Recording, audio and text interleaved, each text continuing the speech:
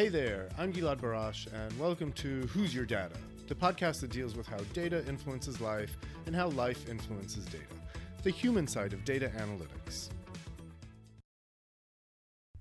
AI is rapidly changing the landscape of innovative health tech. In this episode, I chat with Dr. Yoni Goldwasser, a digital health investor and entrepreneur, about the exciting new trends in health tech and whether or not AI will advance enough to replace doctors in the future.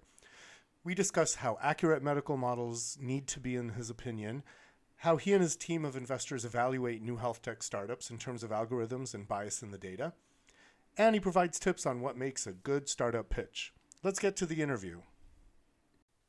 Okay, Yoni, welcome to the Who's Your Data podcast, and it's good to have you on.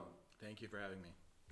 So can you tell us a little bit about yourself and your background and how you got involved in health tech and AI? Yeah, sure. I guess it starts with the fact that my father's a physician who also made the transition into VC. I did a BA in chemistry, kind of fell in love with science, decided to do a PhD in medical engineering at Harvard and MIT, which was kind of awesome, but also realized I didn't want to stay in academia. So then went into kind of the business world and worked. My first job was actually at Teva Pharmaceuticals, where I built my first health tech product, although we didn't call it that at the time, but it was essentially building their BI from scratch. And then continued in BCG, did management consulting, co-founded a couple of startups, worked in VC, both in Israel and in Germany. And now I'm here in Berlin leading an angel group that invests in health tech. How do you feel about the current landscape of health tech startups, and what are some exciting trends? Exciting trends. So I think one of the things that excites us as a group of investors is any technology that augments healthcare providers. Healthcare providers can be essentially thought of in several dimensions. One is where they provide some sort of analytical component, so they try to get to a diagnosis and provide a prognosis and find a treatment plan. It's something that is very, very algorithmic, and that is something that, for example, AI lends itself very natural to because AI is all about finding patterns and matching them with other patterns. So this is something that in our minds is something that's very obvious that it is going to become more and more a feature of healthcare. Then there's a part of the healthcare provider, which is essentially this bedside manner, supporting patients more on a psychological level. This is something that for many years I heard the counter argument that is this like human touch is something that can never be really replaced, and we're seeing that that's also not true. So we're already seeing, there have been recently these publications that when AI answers patients' questions, at least I think it was on Reddit, patients actually prefer the tone and style of the AI over what is offered by actual physicians. So I think that's also something that we're going to see coming more and more through. And then the third piece is, let's call it any kind of manipulation of the physical world. So it's essentially robotics. And we're already seeing some simple robots that, help mobilize patients, get them in and out of beds, that type of thing.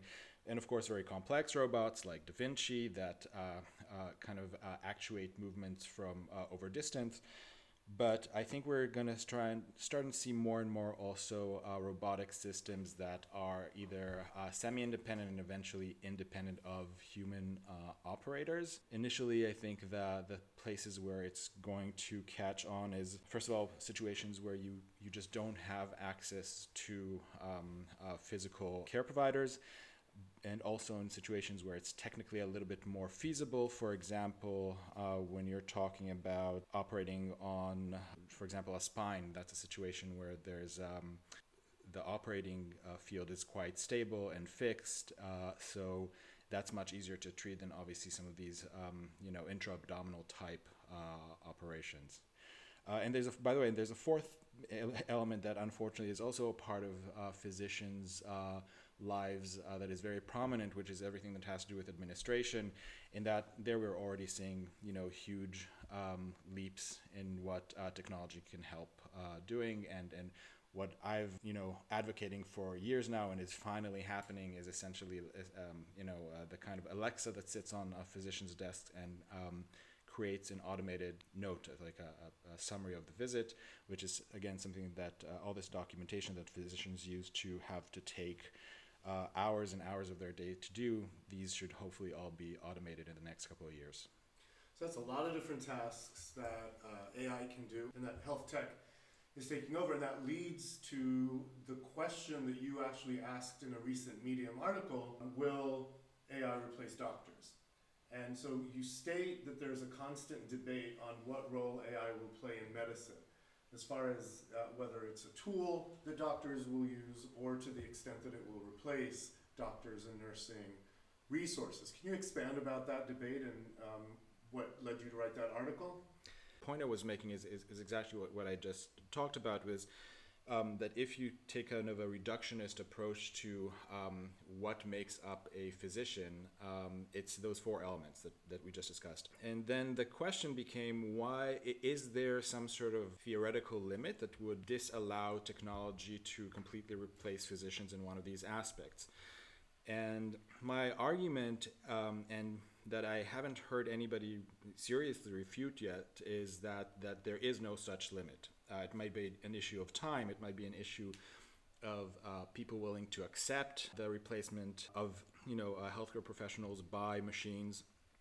But from a technological point of view, I don't really see where that limit is. And to be completely fair, I also think that I don't know what jobs will remain eventually. Like if you're looking in a time horizon of 20, 30 years, I don't know what any of us are going to be doing anymore. So it's not just doctors and nurses, of course. And to be fair, there's also a lot of, I am definitely not saying that this is going to happen anytime in the next 5 or even 10 years. I think there's a lot of reasons why we want to make this transition a little bit slower than even if it could be faster from a technological point of view. But I also think that we're going to start seeing these things applied again where the resources don't give better options. So we're thinking right now, we're sitting here in Berlin, and we're talking about systems that have an abundance of resources, of physicians and nurses,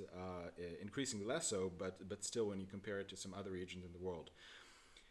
And those regions don't have the luxury of trying to staff their healthcare system the way that we do here. And for those regions, having access to this, what we consider now as maybe a second best option, is actually much better than what is available to them today. And so I do see that these technologies are probably going to catch on quicker in resource poor areas. There's of course like an ethical question here about deploying technologies that are being tried out for the first time in these types of areas. But again, I think that given the fact that we don't have a better option to offer, I think it's actually a fair way to try and again, deploy these technologies and hopefully help people who don't have a better option.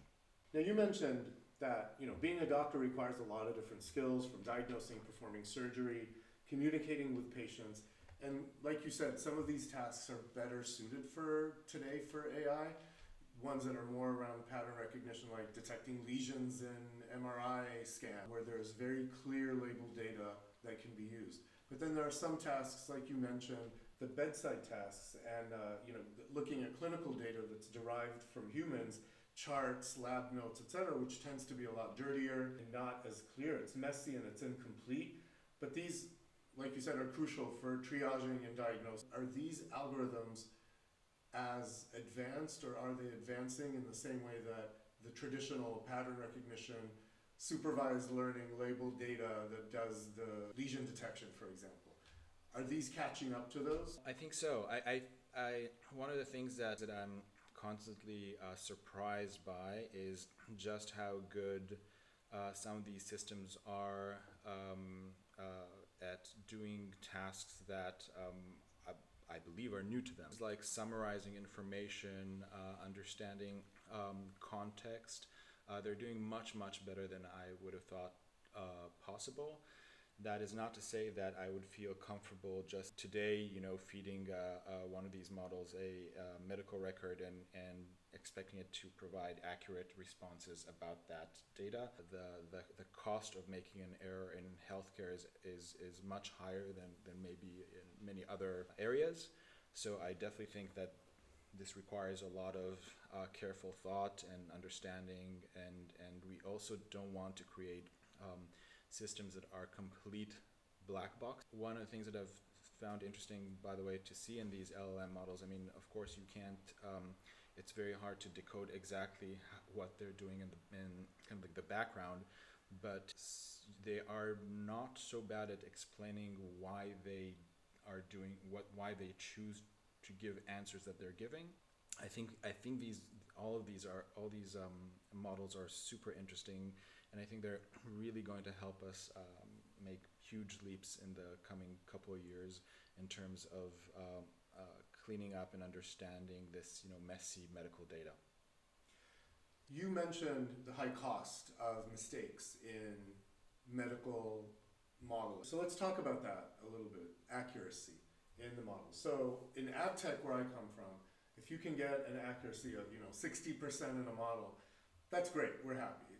Nothing's going to happen if we show an ad for a hearing aid to a teenager. But in the medical field, of course, the stakes are much higher. You can have false positives, such as misdiagnosing cancer in a healthy patient, and you can also have false negatives, which are, for example, misdiagnosing a sick person as healthy. And these mistakes can cost human lives.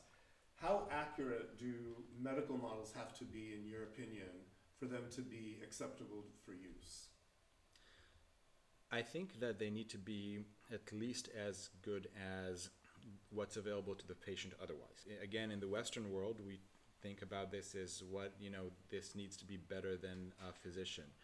But you also need to take into account that even again in the West, we have very different healthcare scenarios. Just as a small example, if you take the gold standard of identifying kind of stroke from imaging data, I think what, for example, also with when you're trying to pass through the FDA, what you're trying to show is that it's better than some sort of gold standard, which is the 2 or 3 very highly trained physicians that are all looking at the data and coming to some sort of conclusion about whether or not there's a stroke in the image that they're looking at. The reality of healthcare is actually often very different from that. So very often, a patient with a stroke is going to show up to a rural hospital, in the middle of the night, where the only person looking at this imaging, at least until morning, is a young physician with very little training, where you see that actually their accuracy is very, very low.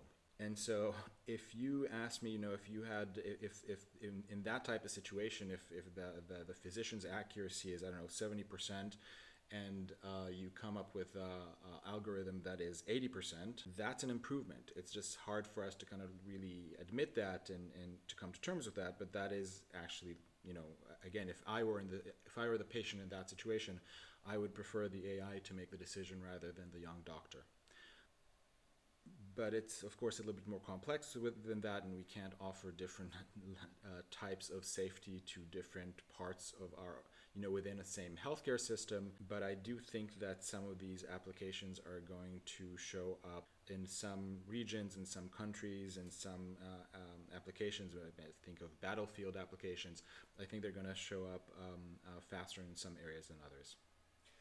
One of the things I always hear when talking about utilizing modeling scores for making decisions, whether it be, I think, in healthcare, certainly in the financial world, when the algorithm may decide that somebody is of high risk for defaulting on a loan, is that it should really be used as one data point in the decision-making process, and not necessarily the end-all be-all and say, okay, the algorithm decided, but probably is worth further review. As you mentioned, this also speaks to transparency and readability of the results, so that doctors can know how the algorithm arrived at the decision. So again, having some sort of understanding of how the decision was made, I think, is going to be critical in medicine. But with regards to always having a person there to kind of check.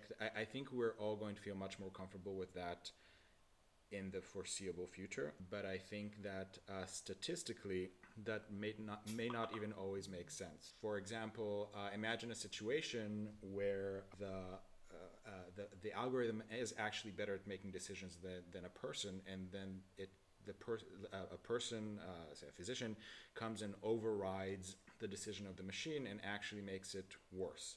I think we'll very quickly actually reach a point in some applications where that might be the case. And again, in certain scenarios and in certain conditions, I think that we're very soon going to reach situations where the algorithm alone might be better at making decisions than in this human in the loop type of situation. And then we're going to have to ask ourselves, it's a very good question. I mean, do we want to have this like are we scientists? Do we trust the statistics and the information that we're being presented, or are we going with what makes us feel better as people, which is maybe to have a human who could possibly override the decision of the machine before the decision is becomes final. Again, I have my preference, but I think this is going to be a kind of not an easy debate, because I think different people will have very different thoughts about this.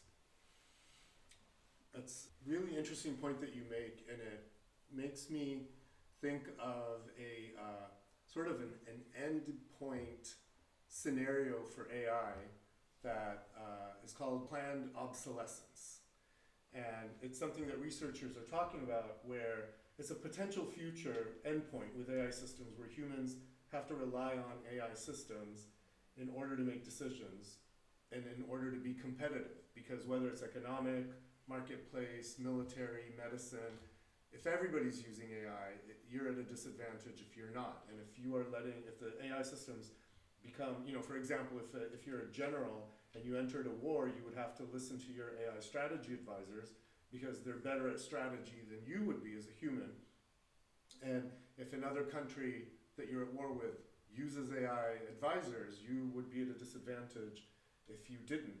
And then AI models also can be trained to undertake scientific research and basically mimic human decision making by scientists and further advance research at a higher pace.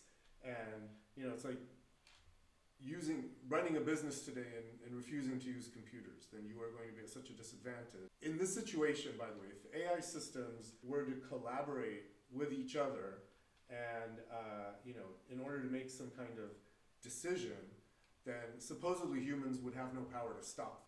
First of all, let's put aside these, the rise of the machines type of scenarios. I mean, I think that's I'm not sure how realistic this is, and I don't think that's within the scope of what we want to talk about today. But you could imagine a situation in the future where in a environment, especially like in the U.S., where most of healthcare is private in some sense, and there is competition between healthcare providers, and you could envision two healthcare systems, and one of that serve, say, the same population, and you can imagine that one of them has adopted AI and is using AI to provide better, more efficient, again, statistically provable, better treatment than its competitor that's decided to shun AI and go completely the classic healthcare way, or by the way, any kind of hybrid model that, let's say in this hypothetical, is inferior in terms of results to the pure AI method. And then, you could ask, with time, which one of them is going to gain an advantage? The one that has, that insists on doing everything kind of like the traditional way, versus the one that is actually producing better results for patients, provides the same, again, better healthcare for less money. I guess in that type of scenario, you would actually see more and more healthcare organizations adopting AI as a competitive way to gain an advantage in the market. And I think that actually kind of makes sense.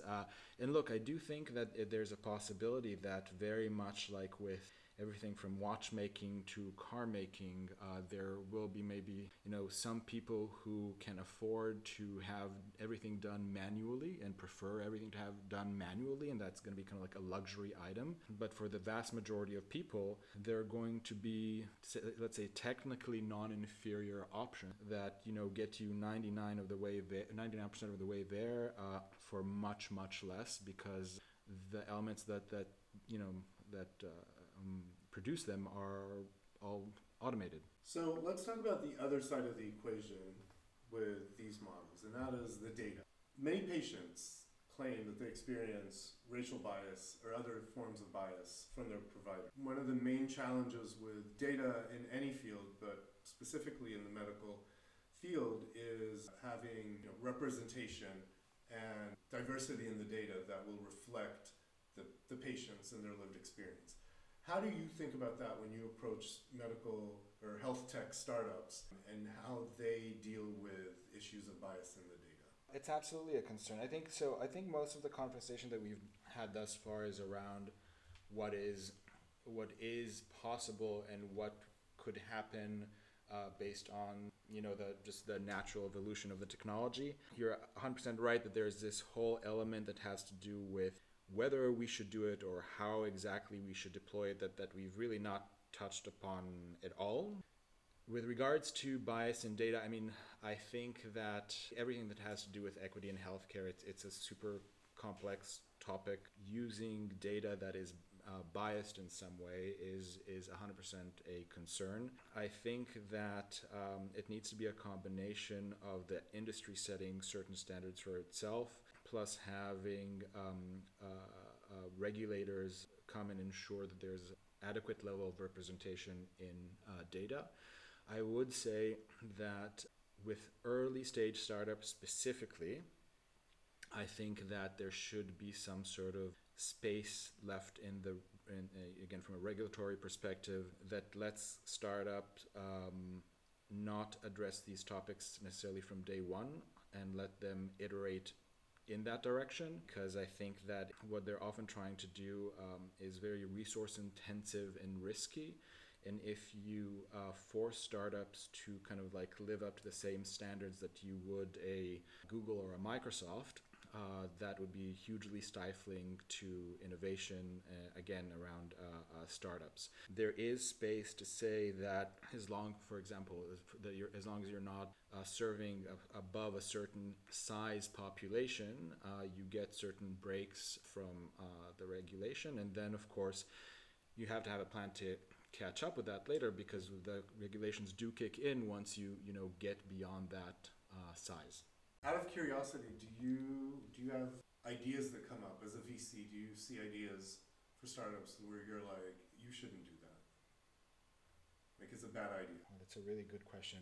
No, I think the only time there was one time I remember leaving a pitch upset but it didn't have to do with what we were doing. It was the fact that essentially this company wasn't it's not like they just came together and they're already a team of, I want to say 10 to 15 people, and they were all white male. Mm-hmm.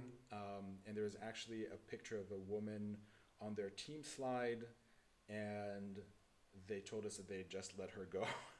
I kind of was like, it's almost like I can't even remember what they talked about, because I was like, this is not going to fly for me.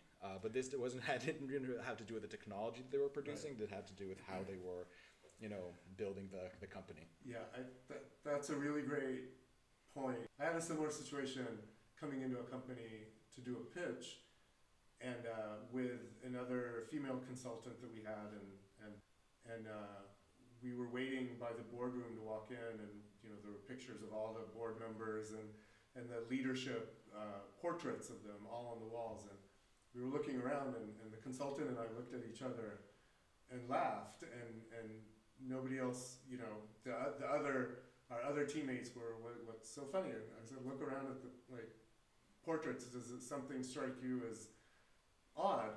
All old white men, and they didn't see it. I think the point is that when you have, if that's the makeup of your company leadership, but in this case, even the entire company, it automatically makes me wonder how concerned you are really about topics that have to do with equity. Just kind of off the top of your head, what would you say makes for a good health tech startup pitch? What happens that you would come away being impressed, other than, really excellent technology?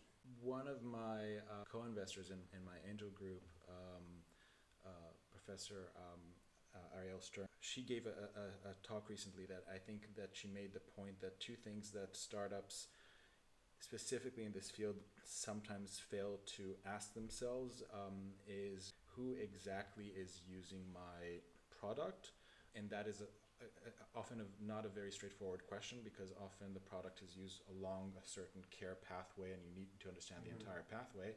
And the second is who is paying for my product. I thought that when she was speaking about this, it was very insightful, because I think those are the two things that many startups actually don't think all the way through.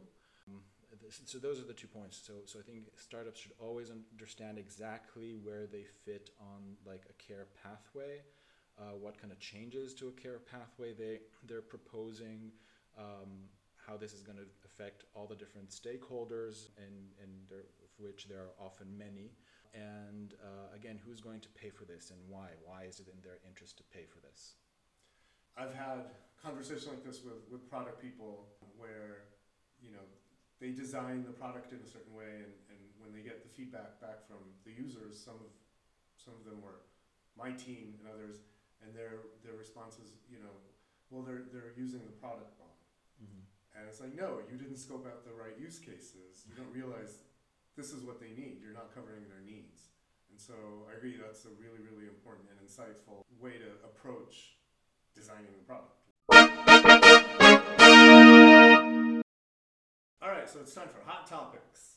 So the first thing I want to ask you about is that SciTech Daily study warns that doctors are not prepared for AI transformation of medicine. How do you feel about that? Do you think there are any ways that could be addressed? Do you see, for example, maybe a little bit more data science training as part of medical school, or how can we get doctors more prepared for AI? So again, I think first of all, I'd make the argument that none of us are really prepared for the impact that AI is going to have on our daily lives. Yes. I think we can't even really quite predict it. I sometimes think about the fact that 1 year ago, if you'd asked me about generative AI, anything, I probably would have given you a very, very different answer than I would today.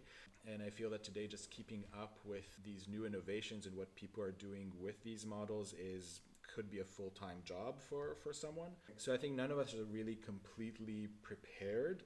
I think that for physicians, the challenge is that they always need to stay kind of up to date with the most advanced knowledge from their field, and it's something that in a sense they're kind of used to doing.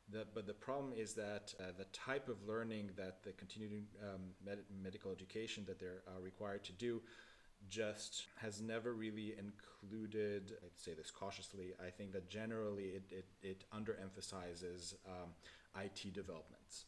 And now we're coming up against this. This is probably going to be such a revolutionary change in what we are able to do and the types, how this technology will impact medicine.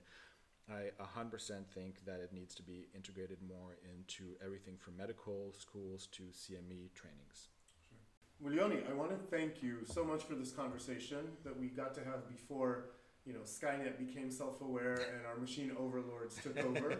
So I'm glad we had an opportunity. I was pro-machine. I hope the machines remember that. I know, yeah, we are all pro-machines. I hope they remember that. I hope that one job that they don't take over is podcast hosting. So hopefully I'll still have something to do. People, if my adoring audience out there want to look up more of your work or follow you or get in touch with you, what's the best way to look you up? My group is called Springboard Health Angels, and you can find our website at springboardangels.com. That's a good place to start. All right. Thanks again. Great visiting you in Berlin. Thank you very much. Well, thanks for joining us today and listening to this episode.